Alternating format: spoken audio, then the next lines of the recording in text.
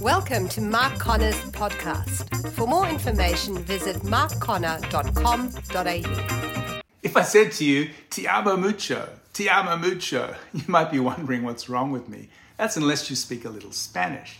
You see, in Spanish, te amo mucho means I love you very much. As you can see, these words only have meaning if the person I'm speaking to understands the language I'm using.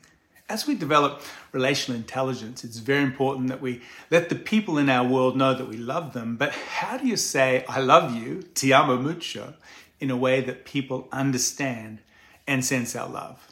In many ways, love is like a language, and there are a variety of love languages that we can use to communicate the love that's in our heart for someone special in our life.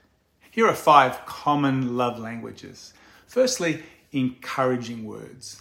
Words have a powerful way of communicating love and care.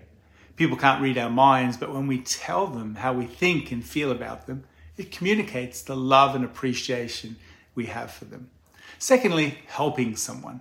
Simply doing something for someone else in a practical way shows love. It could be helping them move house or setting up a new app on their computer or writing a resume. Anything you do to help others communicates love. Thirdly, giving a gift. When you buy a gift, even something small, you're communicating care and appreciation for the other person. After all, it takes thought and time and effort and money to buy a gift. Fourthly, spending time with someone. In our busy, frenetically paced lives, the gift of time is often one of the most valuable of all. Fifthly, using appropriate physical touch, depending on the type of relationship, of course. It's important for us to realize that each of us gives and receives love using one or more of these languages: encouraging words, helping, giving gifts, time, and physical touch. So, for example, if your friend's love language is encouraging words and yours is giving gifts, they may not be feeling your love, despite all the things you buy for them all the time. And simply saying, I told you I loved you 5 years ago, if anything changes, I'll let you know, won't work for them. They need to hear those words regularly if that is their love language.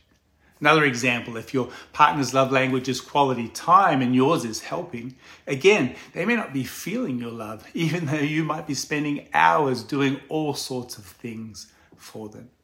So take the time to understand and learn the love language of those around you, your family and your friends, and then endeavor to communicate love to them in a language that they really understand.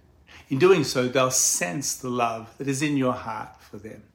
And be sure to let other people know what your love language is too. And of course, we can all learn to speak some new languages and communicate the love for people in our world. This has been Soul Food with Mark Connor. See you next week. We hope you enjoyed today's podcast. For more information, visit markconnor.com.au.